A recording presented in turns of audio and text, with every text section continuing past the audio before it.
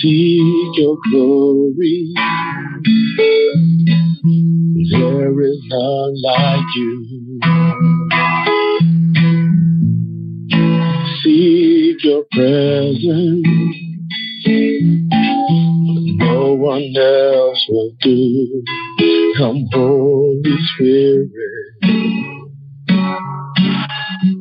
Consuming fire. Awesome Lord,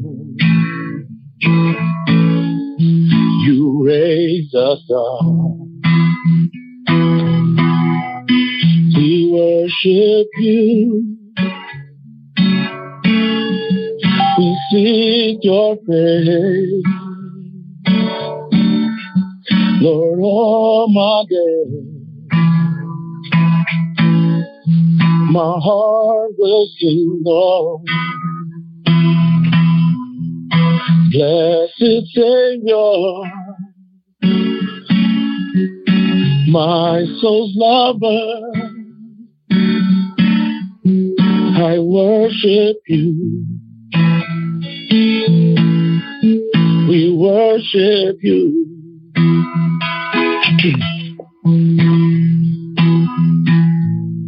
We seek your glory.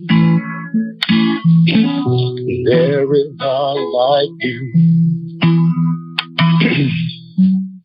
We seek your presence. Lord, no one else will do. Come, Holy Spirit. Consuming fire. Awesome Lord, you raise us up. We worship you.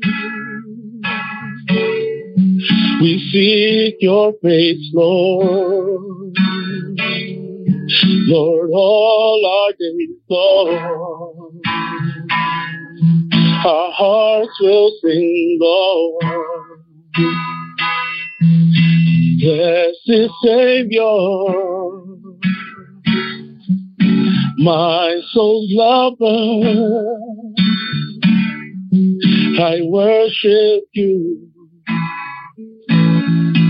Lord, I worship you.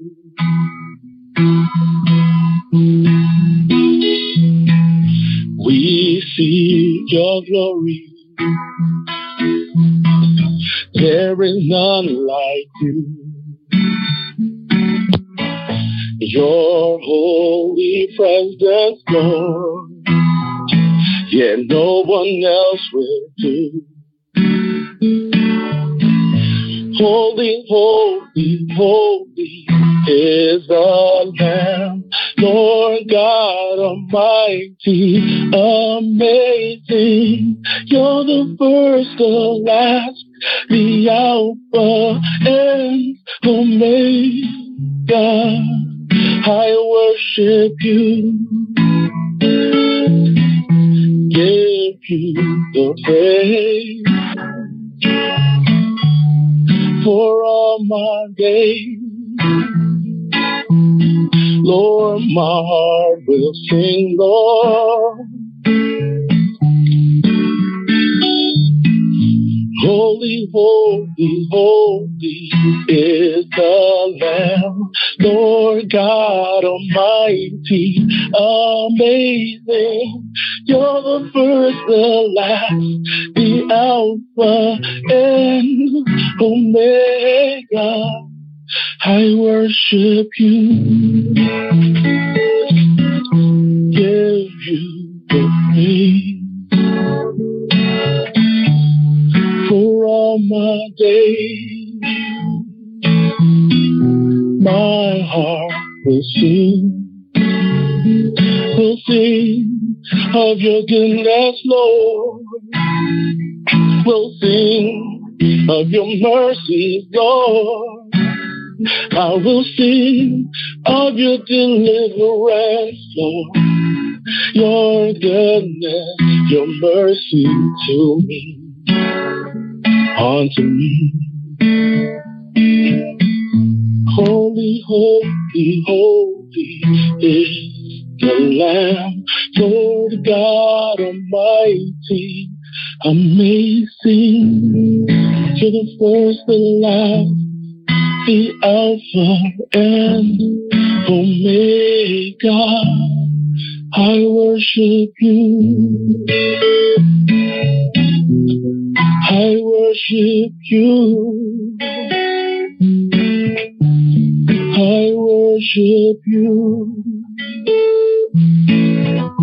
Lord, we worship you.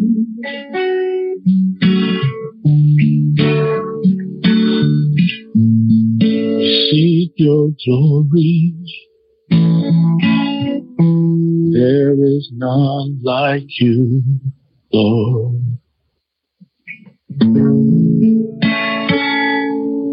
Thank you, Lord. Thank you, Lord.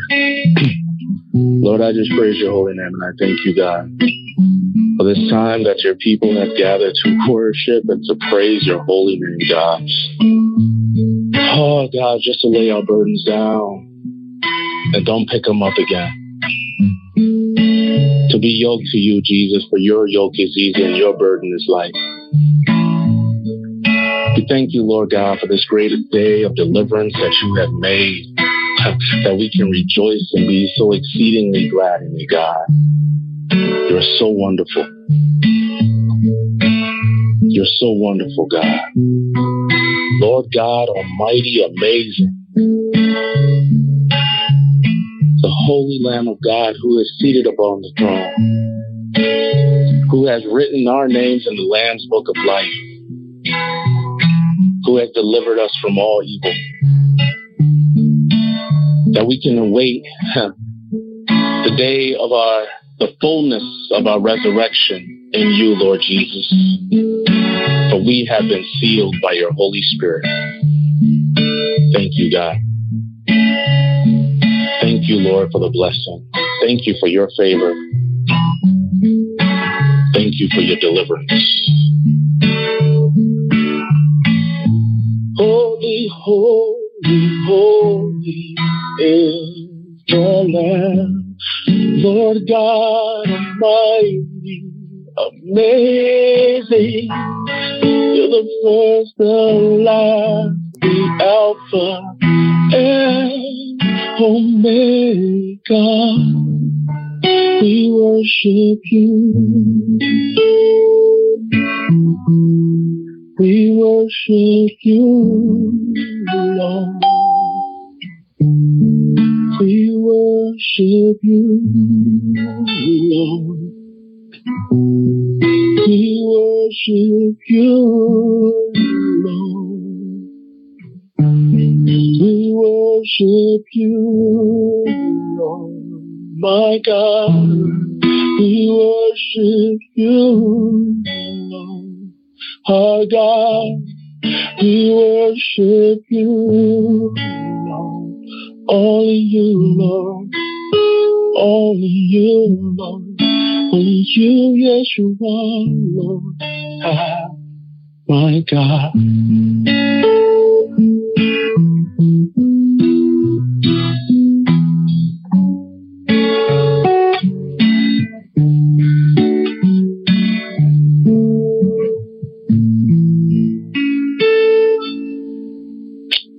Hallelujah. Hallelujah. Good morning, siblings. Good morning, everyone. Good morning, good morning, good morning. God morning to all of you. Hallelujah. Thank you, Jesus. Oh, thank you, Holy Spirit. Thank you, Lord. Thank you for your presence. Oh, thank you for your breath. Thank you for these living souls Thank you for these rejuvenated spirits. Thank you, Lord God, that these bodies of death, we subjugate them to your glory, God. We subdue them to your exaltation, Lord. We bless you. We worship you. We give you all the praise, oh God. Hallelujah. In Jesus' name, amen. Amen. Hallelujah. Thank you, Lord. Thank you, Lord. Good morning, everyone. Welcome to our daily hope in Jesus prayer huddle. Man, I am so blessed to be here. So blessed. Hallelujah. Today, our topic for today is on deliverance. All right. And what the Holy Spirit journeyed me through in coming to understand the word that He's allowing me to bring forth is deliverance is of perfect love. Deliverance is of perfect love. Okay? I'm just going to begin with Psalms 18, verses 1 to 3. David just exalting the Lord for good morning, sibling. Psalms 18, verses 1 to 3. David just exalting the Lord for the deliverance that Yahweh has done for him. And I just joined David and ask all of you to just join us. Just join in agreement in this, what God has done for us.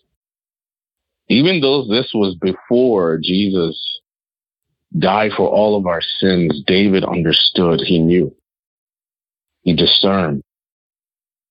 And he says this, I love you, O Lord, my strength.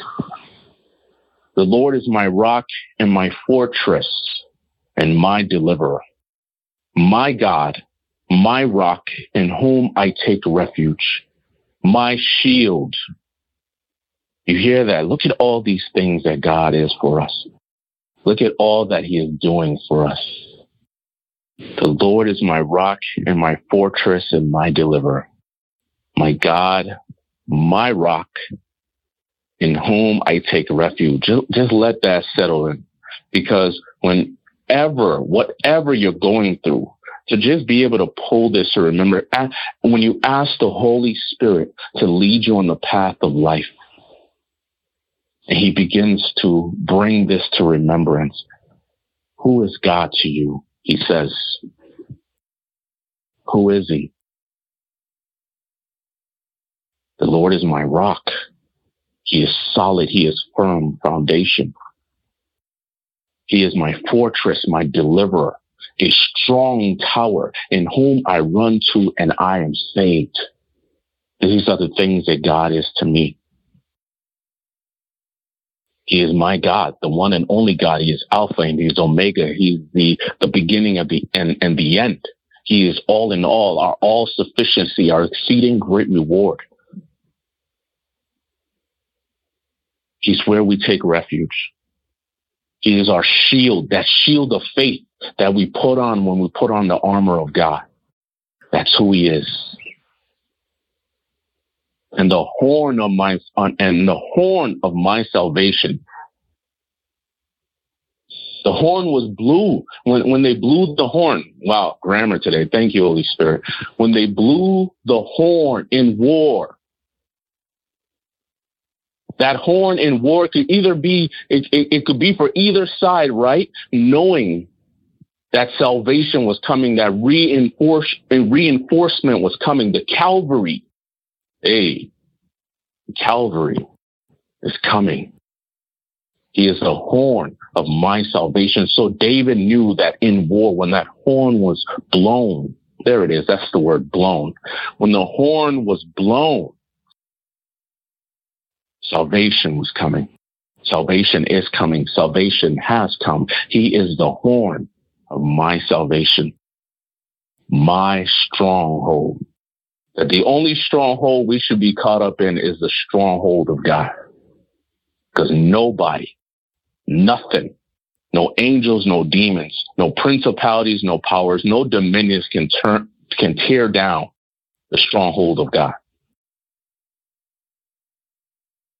Remember that. Well, whatever you're going through, whatever time you face, whether you're even in the time of joy, encourage yourself in this. Begin to praise with this.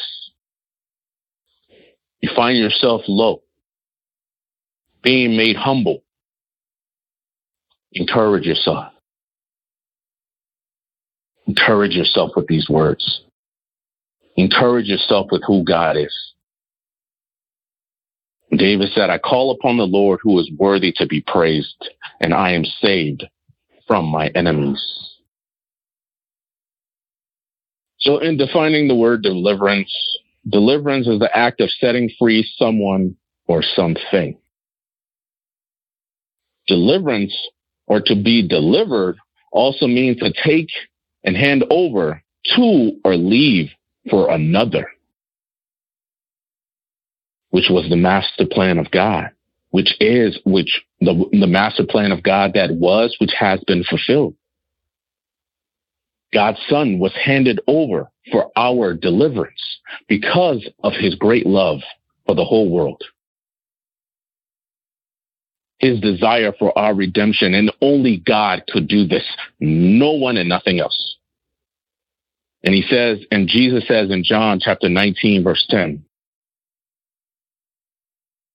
So Pilate said to him, You will not speak to me?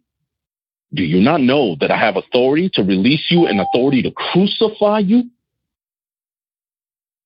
Okay?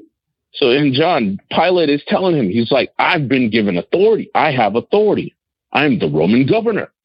I have the power to release you and the authority to crucify you.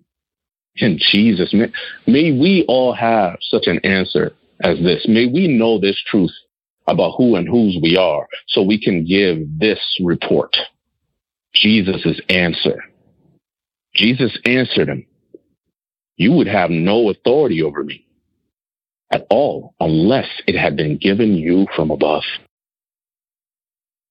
Deliverance, or to be delivered, God handed his only legitimate child over to be crucified for our deliverance. And Jesus ends it with this. He says, Therefore, he who delivered me over to you has the greater sin. But he wasn't talking about his father here. He was talking about the religious leaders. That even though Pilate thought he was passing judgment on Jesus, Jesus was actually passing judgment on them. He's like, the people who accuse me, the people who, these religious leaders, and let me even take it further than that. Thank you, Holy Spirit. Because one of the things the Lord has shown me is that whenever Jesus was talking, he was talking more than just to the people. He was talking to the evil spirits. He was talking to Satan and his hordes. He says, Therefore, he who delivered me over to you has the greater sin. He was passing judgment on Satan. In Romans chapter 4, verses 24 to 25, it says this, But for ours also, it will be counted to us who believe in him who believed in him who raised from the dead Jesus our Lord, who was delivered up for our trespasses and raised for our justification. So God delivered his son to be crucified. An involvement of Satan and those who were ministers of Satan, who were the Pharisees and the Sadducees and these religious leaders. They had to actually be the ones to physically bring him to Pilate to be crucified. So it's a process, this thing of deliverance. Deliverance is also akin to giving birth or to be birth. Someone released from a stronghold is able to give birth to a godly destiny. Those of us who are disciples of Jesus, when Jesus is using us to deliver people, we're setting them up for a better, we're helping. We're instruments being used to set them up for a better path in life, for their true destiny. They're able to give birth to their destiny because they are released from the stronghold of the enemy. They're no longer captives. Captives can't give birth to their destinies. Prisoners of war can't give birth to destinies. They only give birth to other prisoners. And when someone has been delivered, they experience a new birth. This is what Jesus says to Nicodemus. John chapter 3, verses 5 to 6. Jesus answered, "Truly, truly, I say to you, unless one is born of water and the Spirit, he cannot enter the kingdom of God. That which is born of flesh is flesh, and that which is born of spirit is spirit." We are born of the Spirit. We have been delivered from the birth of the flesh. Even though we still have these physical bodies, but they're not truly who we are. They're the vehicles we still need to use in this world, but they're not our true bodies. These are not our resurrected bodies. This is why we still struggle, because we're still in the flesh. But we're not of the flesh. Rahab, the prostitute, because we're talking about giving birth to destiny, right? Rahab, the prostitute, who was delivered from Jericho and free to live out her destiny of becoming a mother in the lineage of Jesus, our great deliverance minister. That's who she was. When we are instruments used, us disciples and deliverance ministers, when God uses us and we are willing vessels to bring healing to others. And when I said deliverance minister, every single one of you are deliverance minister. If you are a disciple of Jesus Christ, you are a deliverance minister. Just like how if you are a disciple of minister, you can baptize any single person. It is not for one sect or one group or priesthood or religious organization. No, that is erroneous. If someone comes up to you in the street right now, I know you are a follower of the Lord Jesus. I desire to be baptized. Are you going to take them to church to get baptized? You better find the closest lake. Well, in our case, we can't do it right now because it's winter time. That would be horrible. I mean, unless they're willing. But you better find the nearest body of water and be like, yeah, let's go. Let's go. I got you.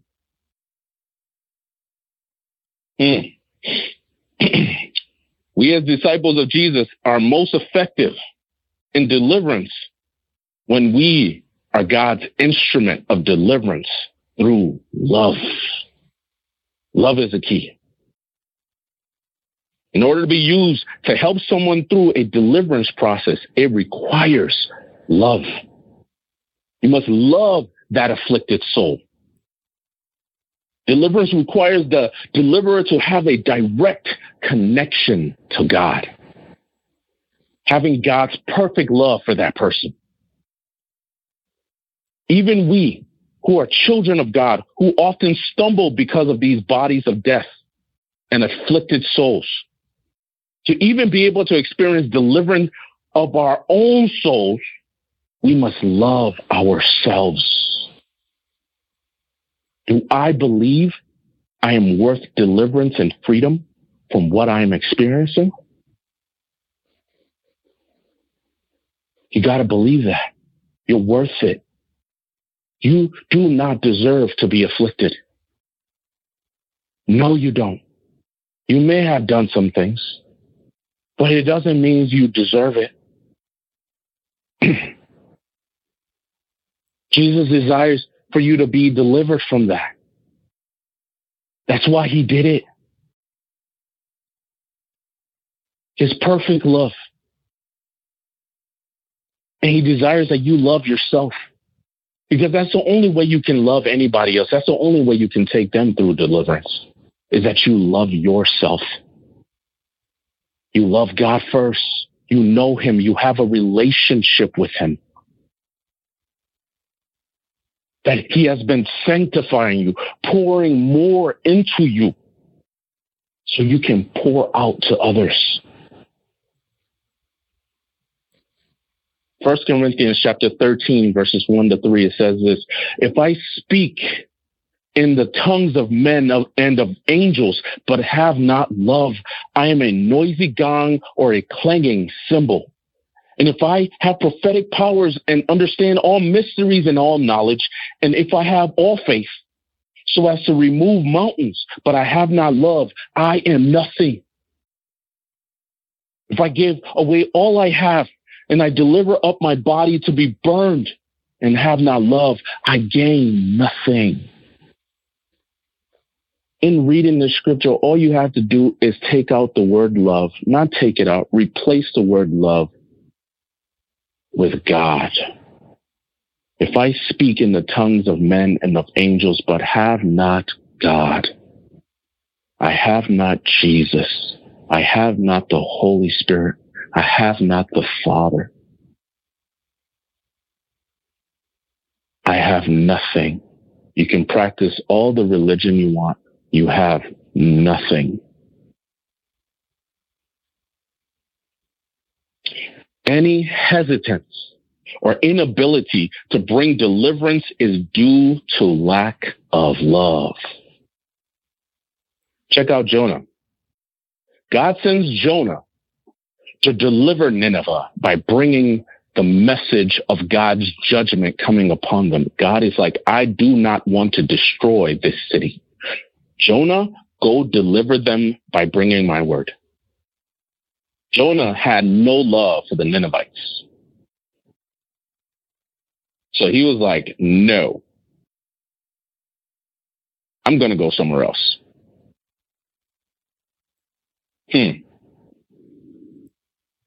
But God's love for the Ninevites was so great.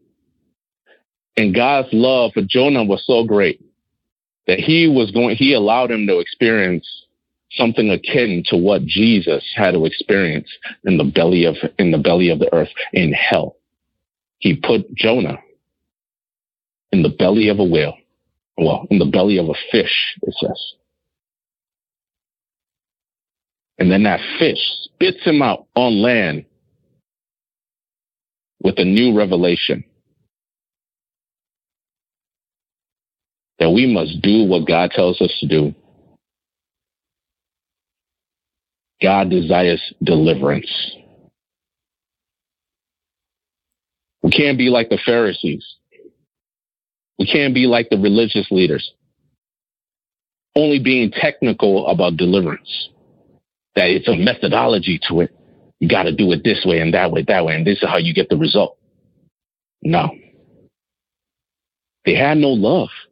They couldn't even deliver a guy on the side of the road who was one of them, a Jew, an Israelite, a son of Abraham. It took a Samaritan, the same people did despise, to go and pick this guy up and deliver him out of what he was going through. We can't be like that. We can't just be so busy about what we're busy about that we forget or ignore what God is saying for us to do and those he desires for us to deliver. We're so occupied with ministry. And God is like, I desire you to deliver that person. Even that person in your home. Go and give them a word.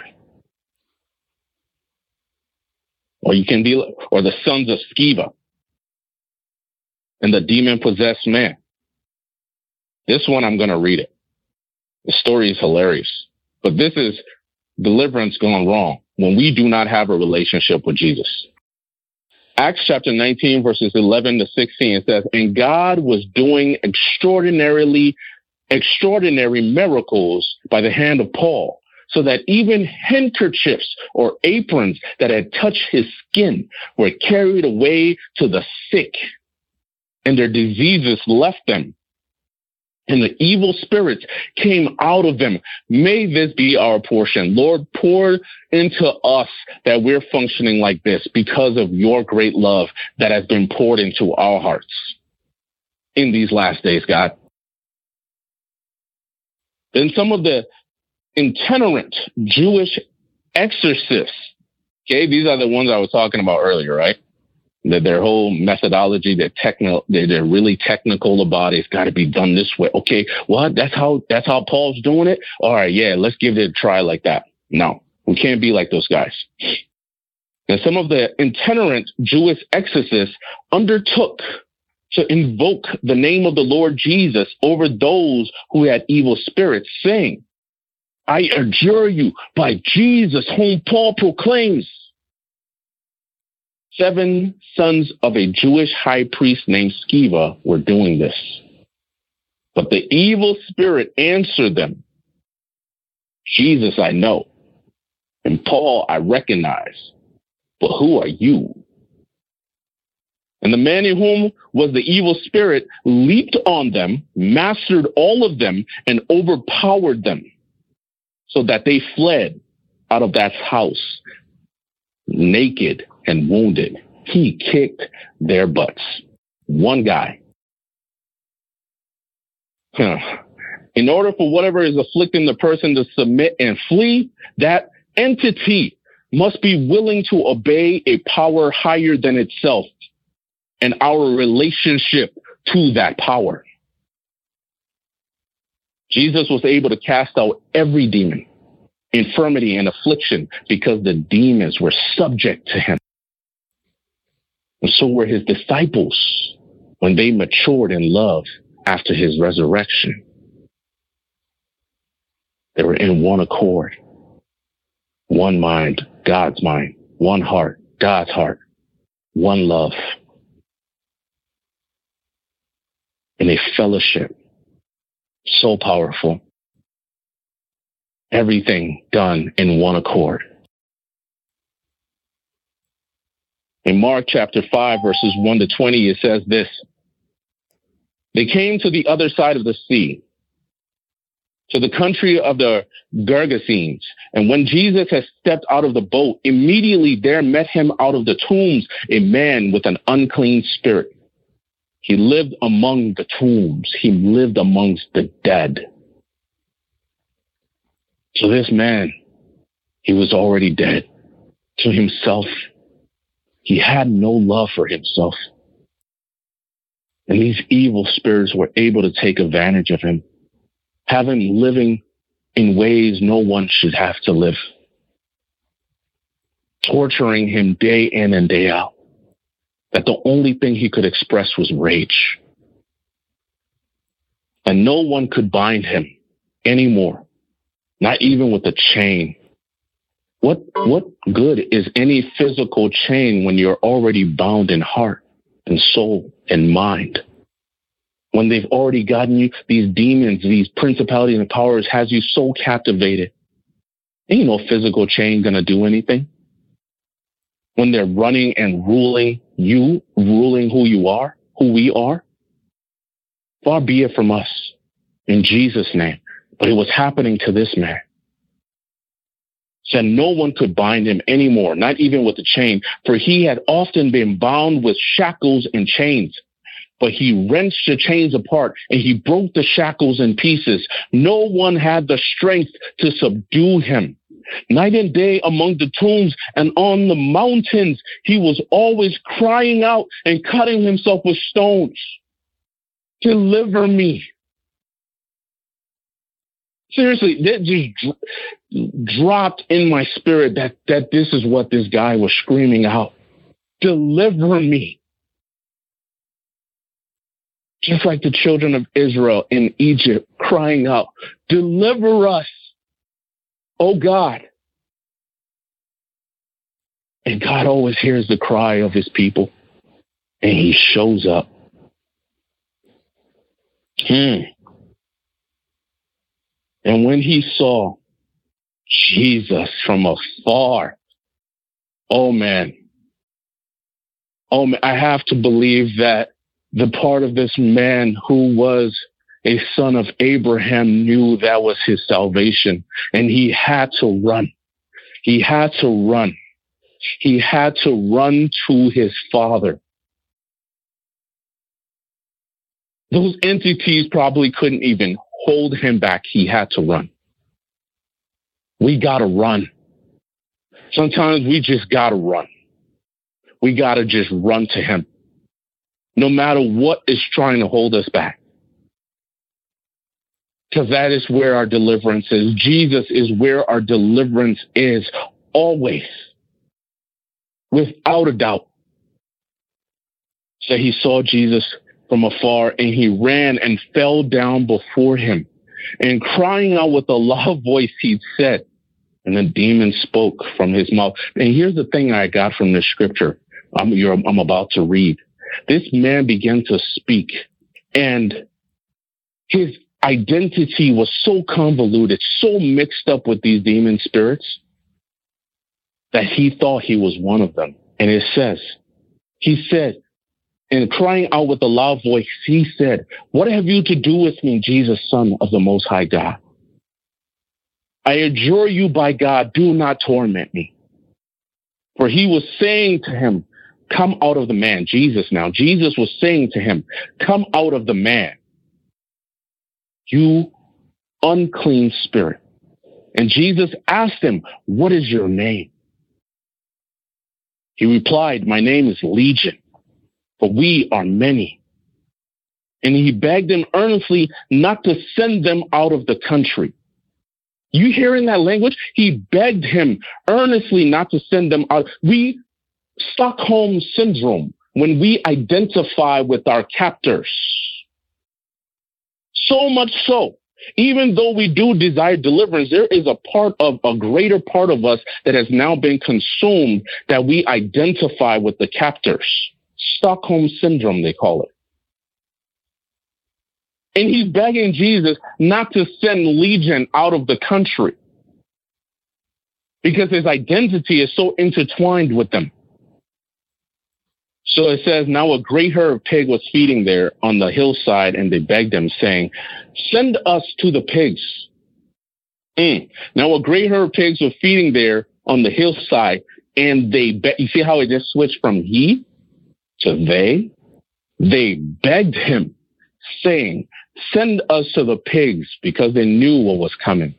Jesus was going to deliver this man, because the soul of this man that was but a child, bruised, battered, beaten, molested, hurt, neglected, tormented by these evil spirits, and probably whatever else happened to him when he was growing up, that the soul of this man that was but a child needed deliverance. Jesus was not going to let this man stay as he was. He loved him too much. We got to ask ourselves, even though sometimes we got people in our lives that are hurting us, they're harmful to us. And yeah, they may have to, some of them may have to be, put somewhere for their own safety or whatever. Or they're not hurting us enough that they're put away, but they're hurting our feelings. They're stabbing at us emotionally. But we're still able to be like Jesus and see them for who they truly are. See them for the little child that they truly are, who is hurting, incarcerated in the corners of hell in their souls, to be able to draw them out by dealing with their captors and not seeing them as their captors as they see themselves. Because this is what's going on with people. They see themselves as their captors. They have Stockholm syndrome. But Jesus, having true sight, could see that child, could hear his cries, And they begged him and said, and the unclean spirit came out and entered the pigs and the herd, numbering about 2,000. Wow. Rushed down the steep bank and the sea and drowned in the sea. The herdsmen fled and told it in the city and in the country. And people came to see what it was that had happened. And they came to Jesus and saw the demon-possessed man, the one who had the legion, sitting there clothed in his right mind, and they were afraid. And those who had seen it described to them what had happened to the demon-possessed man and to the pigs. And they began to beg Jesus to depart from their region. These people did not desire deliverance. They didn't desire it. They didn't want it. Jesus entering to their city, who knows? They were probably making money off this man. I'm speculating. They're probably making money off this guy. Probably he was a sideshow freak to them. Jesus entering into their city could have delivered more of their sideshow freaks. They didn't want that. Of course, this is all speculation. But they begged him to leave their city. Ah, thank you, Lord. As he was getting into the boat, the man who had been possessed with demons begged him that he might be with him. The child who is now set free, seeking to cling to his Savior. But Jesus tells him, go home to your friends and tell them how much the Lord has done for you, because that's what it happens. It's so far-reaching. We only see the right now. We only see the right now. And we think all we're dealing with right now, it's all that it's always going to be, but it isn't. Generations are impacted. And he tells them, go and tell your friends. Go and tell your families what the Lord has done for you and how he has had mercy on you. And he went away and began to proclaim in the Decapolis how much Jesus had done for him. And everyone marveled. The guy became an evangelist.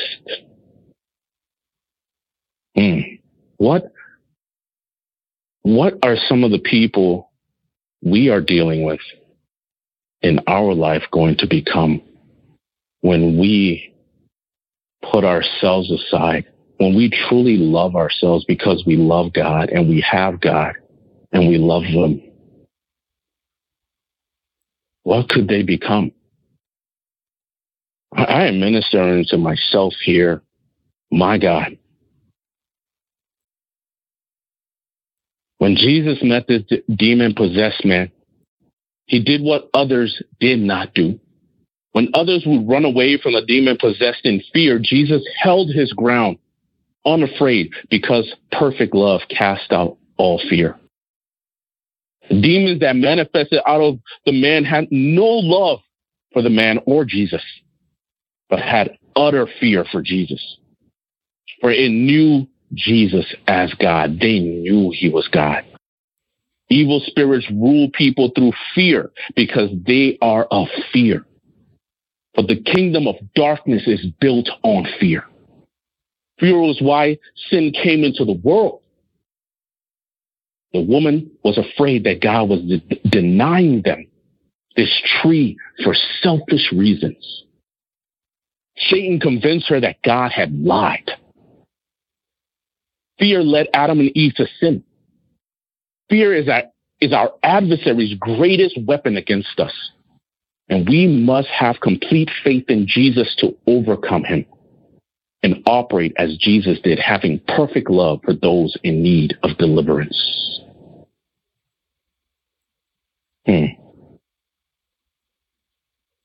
Deliverance is love and compassion, and is often discreet, not a tool for recognition. It ain't about us. It ain't about people knowing our names or what ministry we're a part of. When Jesus healed the woman with the issue of blood, he was so considerate. Okay, we know the story. Some of us know the story. Luke, in the book of Luke, the woman with the issue of blood, she comes in the midst of a crowd of people she should not have been among, because they could have stoned her because she was unclean. And she had gone through all the physicians, all the religious leaders, and they couldn't heal her because they were so technical, methodical. And she goes and braves a crowd of people crawling on her hands and knees to be able to grab hold of the Savior's garment. She could have probably have been stepped on, walked on, trampled. She didn't care. She was going. Jesus knew all this. When Jesus healed the woman with the issue of blood, he was so considerate of her, though, when he called out, "Who touched me?" Jesus could have turned around and just pointed her out. He said, "Who touched me?" Jesus knew who touched him, and because of the great love he had for her through this process of deliverance, did not seek to shame her. But he wanted her to know he knew that in deliverance, no matter how insignificant someone feels, buried under the weight of their afflictions, demons, and strongholds, Jesus hears them. He sees them. And when they reach out to him to be saved, he is reaching out to them with power and freedom from their place of captivity. That is what happened to that woman. She grabbed him and he reached back to her. Jesus' deliverance method is his great love for us. That has got to be our deliverance method. You don't desire somebody to be delivered, you got to ask yourself, why? In Romans chapter 10, verses 11 to 13, it says, "For the scripture says, everyone who believes in him will not be put to shame. There is no distinction between Jew and Greek, for the same Lord is Lord of all, bestowing his riches on all who call on him. For everyone who calls on the name of the Lord will be saved." Everyone. Deliverance as disciples, it requires that we sanctify ourselves into vessels of honor, useful for the master. Deliverance is most effective when we disciples know that it is only Jesus who is without sin. Therefore, when the woman caught in adultery in John 8 was to be stoned by her accusers, they could not do it because they were all accused themselves. Only Jesus had the right to accuse her, but chose to set her free. We are not perfect because we do not have our resurrected bodies yet. We don't have it yet. Therefore, we are not perfect. Said it before, we're struggling with these bodies of death, and we must subdue them constantly through fasting, through prayer, through seeking the face of our God, reading the word, putting good things in us, trimming our lamps with the good things, with things that are good, holy, pure, and praiseworthy. Being careful not to put defiling things before our eyes. Careful of what our ears hear. Careful of what our mouth speaks. For out of the abundance of the heart, the mouth speaks. Only Jesus had the right to accuse her. But he didn't. And we are not perfect because there is still a process of renewal. Only Jesus is perfect. And we're going through a process of renewal ourselves. Even Paul had a messenger of Satan who was tormenting him that God sent. So regardless, should this stop us from doing the work when it is not us doing the work, but Jesus?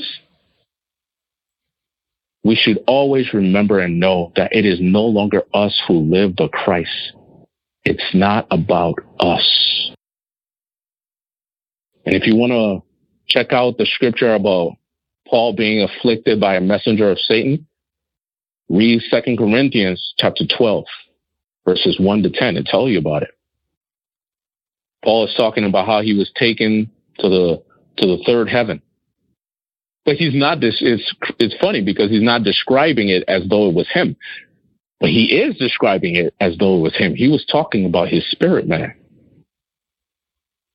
So he's like, I can boast in that guy, but I can't boast in the flesh. So if you want to read about God sending them to keep him humble, a messenger of Satan, is 2 Corinthians chapter 12, verses 1 to 10. So the devils and the demons, they can accuse a deliverance minister, a disciple, all they want. But when we know that we do not heal in our own authority, and we have confidence in the authority Jesus has given us in his name, the accusations of the devils will mean nothing to us. No matter what they think they know about you or what they think you've done or they say they've done, like, I saw you. It means nothing to you because guess what? It ain't you doing it. You got to know that Jesus is not accusing you. He's not accusing me, nor does he accuse the one needing deliverance. But those devils and demons will always stand accused and must drop their stones and flee. We as instruments used for God's deliverance cannot decide whether we are good enough or not good enough to be used.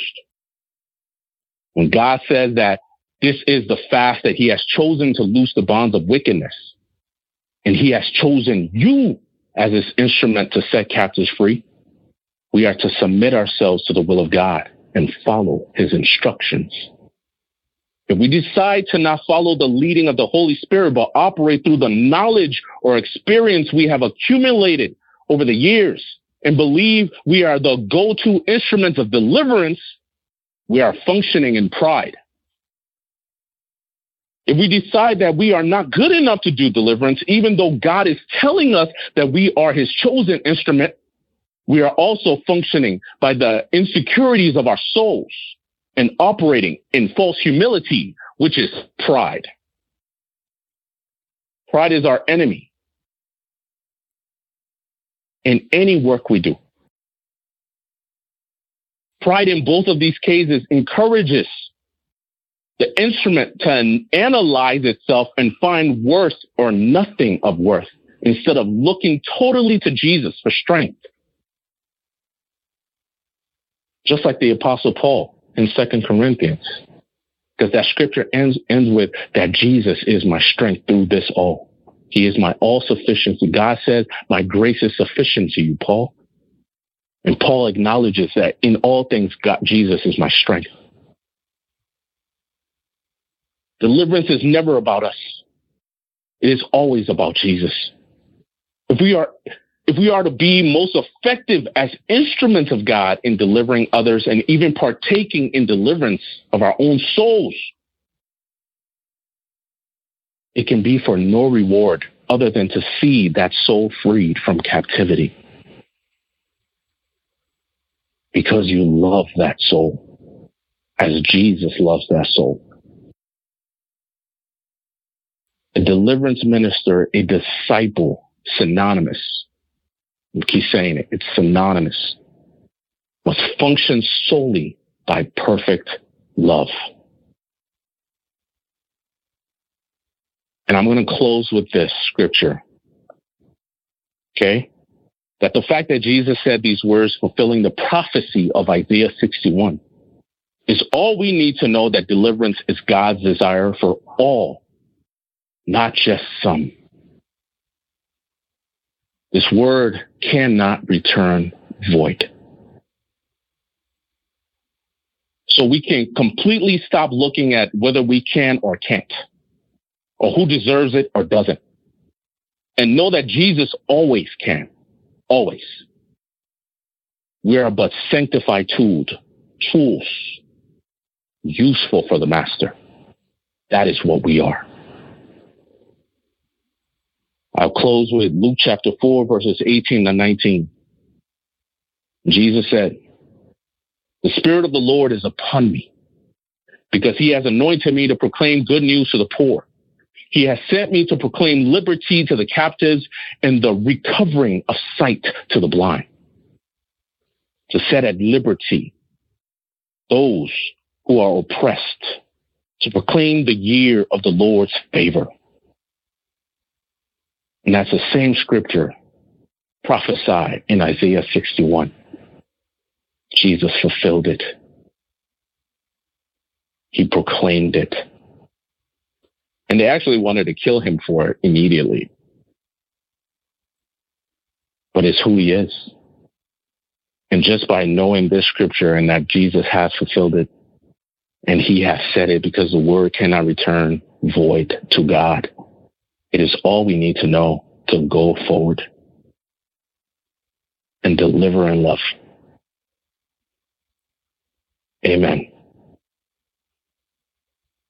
Amen. Hallelujah. Amen. Amen. Thank you, Brother Prince. Thank you for that word. So true. So true. We are the able ministers of deliverance to others. We can't keep waiting for others to do it.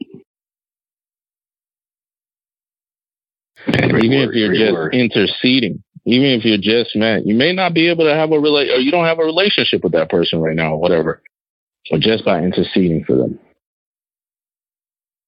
just by having that true love in your heart to even just be willing to intercede. God, I struggle to love this person. Help me to love that person by loving you more and loving myself.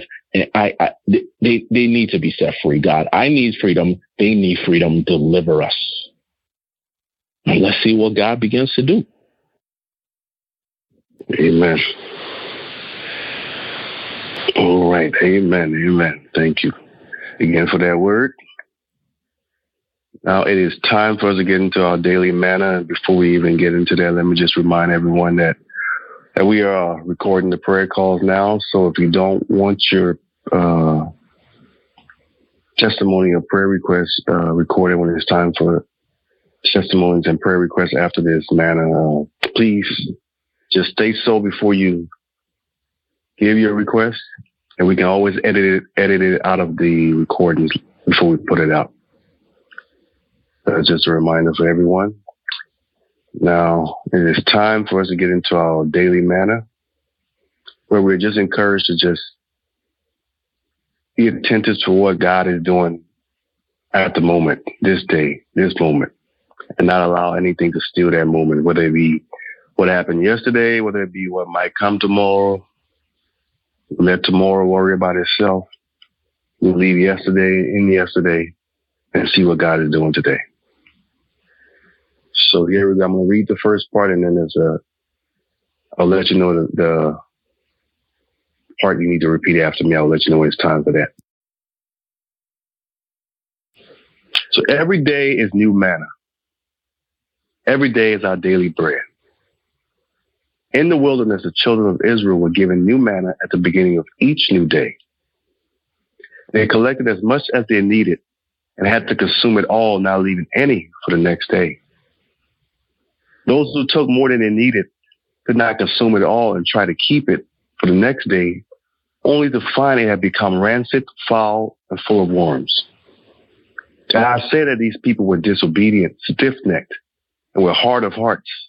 And we know that disobedience is as the sin of witchcraft, and stubbornness that of idolatry. Disobedience is witchcraft because it is pride, the iniquity which was found in Satan and his angels.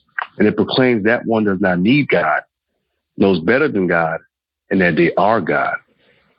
This is why the disobedience and stubbornness is synonymous, but stubbornness says that I am a God, therefore causing that one to fall into idolatry. This is how the children of Israel, while in and out of the wilderness, were functioning. This is how we have and are often functioning as children of God in these last days. Jesus, the Word, the same word God spoke to bring forth manna. Jesus was the manna from heaven to feed the children in the wilderness. Jesus, the Word, the bread of life, then gave us a prayer to pray, to daily be in agreement with God and show appreciation to Him. Jesus gave we, His disciples, the Lord's Prayer. The Lord's Prayer is rich with symbolism and deep meaning, pointing to God's sovereignty and how it must be honored. One of these deep truths is God reiterating to us that what He has done today, He did yesterday. That He is God yesterday, today, and forever. But His desire is for us to show Him deep appreciation for today. Jesus said in the Lord's Prayer, "Give us this day our daily bread, and forgive us our sins as we forgive those who sin against us." Jesus was showing us that each new day we pray this prayer, we're asking and trusting God that He would give us new manna. That through Jesus being the bread of life and living water, the atonement for our sins, we have new manna. That is not physically, but spiritually eaten. But we must be willing to forgive those who have sinned against us, to show our appreciation for what He has done and provided for us. Each new day is that daily bread. That all the blessing of each new day must be gathered up, as much as we and our families need, and that nothing must be left over for tomorrow. Nothing must hinder us from the new blessings. Unforgiveness will do just that. Our resemblance of our older siblings, the children of Israel, come into play when we decide not to appreciate the new day for what it is, seek to recognize and consume every blessing of this new day, or even seek to take on more in the day than we can reasonably handle, or God did not tell us to take on. We end up transferring these blessings into the new day, only to find they have become a curse, when we are too focused on what has come before. This plays out whether we have had a horrible past or a happy past. We find ourselves focusing on past hurts and pains, unable to experience the blessings of each new day. Or we are too stuck on past revelations and blessings that we struggle to receive any new ones in the new day. Yeshua HaMashiach, the anointed salvation, Jesus the Christ, also tells us to be anxious for nothing and not worry about tomorrow, because tomorrow's troubles are enough for itself. This means that our concerns should always be for the present moment we're in, and appreciative of every second of our collection of the manna for today. Just like dwelling on the past when we're anxious and worried about what comes next, we lose faith in God and we lose faith in what God has provided for today. We are telling God that even though we can plainly see that He has provided for us, we don't trust He can do it tomorrow.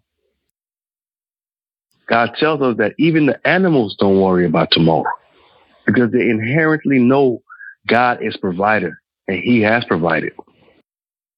How much more us who are in His image and likeness? We insult God with our doubt about tomorrow, and for this we must repent. In the scripture, the only reason the children of Israel were allowed to keep manna for the future was as a legacy of remembrance for their descendants. A reminder of what God did for them in the wilderness. Our wilderness journey is a testimony to those who will come after us, encouraging our descendants that God is faithful. What God allows us to carry into the future is not for our carnal security. It is for the blessing of generations to come, to remember the one true God. For this reason, a good person leaves an inheritance for their children. He who has an ear, let him hear what the Spirit says to the churches. To him who overcomes, I will give some of the hidden manna to eat, and I will give him a white stone, and on the stone a new name written, which no one knows except him who receives it. Revelation 2, verses 17. New King James Version. Now, let's think it and say it. This is the time where I will ask that you repeat after me. And please keep your lines muted as you do. Lord, I repent for not recognizing each day as my daily bread and not allowing forgiveness to be my portion, by not forgiving those who have sinned against me. Holy Spirit, take away every spoiled day from me so that I have room to appreciate you. Lord, thank you for giving me a heart of thanksgiving to go out into the day of the Lord and gather up all the blessings me and my family need. Thank you, Holy Spirit, for keeping me from taking on any more or any less.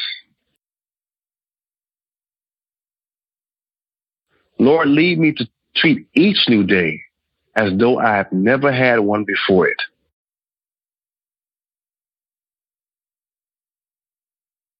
Lord, keep me from complaining against you. Lord, keep me thankful and forever grateful to you. Lord, lead me to let go of yesterday easily. Lord, I thank you for delivering me from looking back and becoming a pillar of salt of regret. Thank you. And because of you, Lord, I have become the salt of the earth. And I do not lose my savor. Lord, I also realize that if my past days and today are riddled with trials, tribulations, and afflictions, I know that this is your daily bread for me, filled with meat.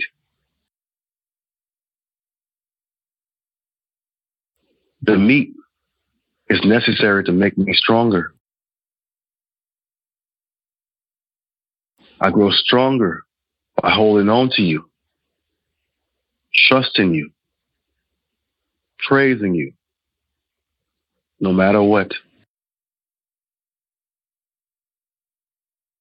Lord, as I am strengthened, I strengthen my brothers and sisters, the saints.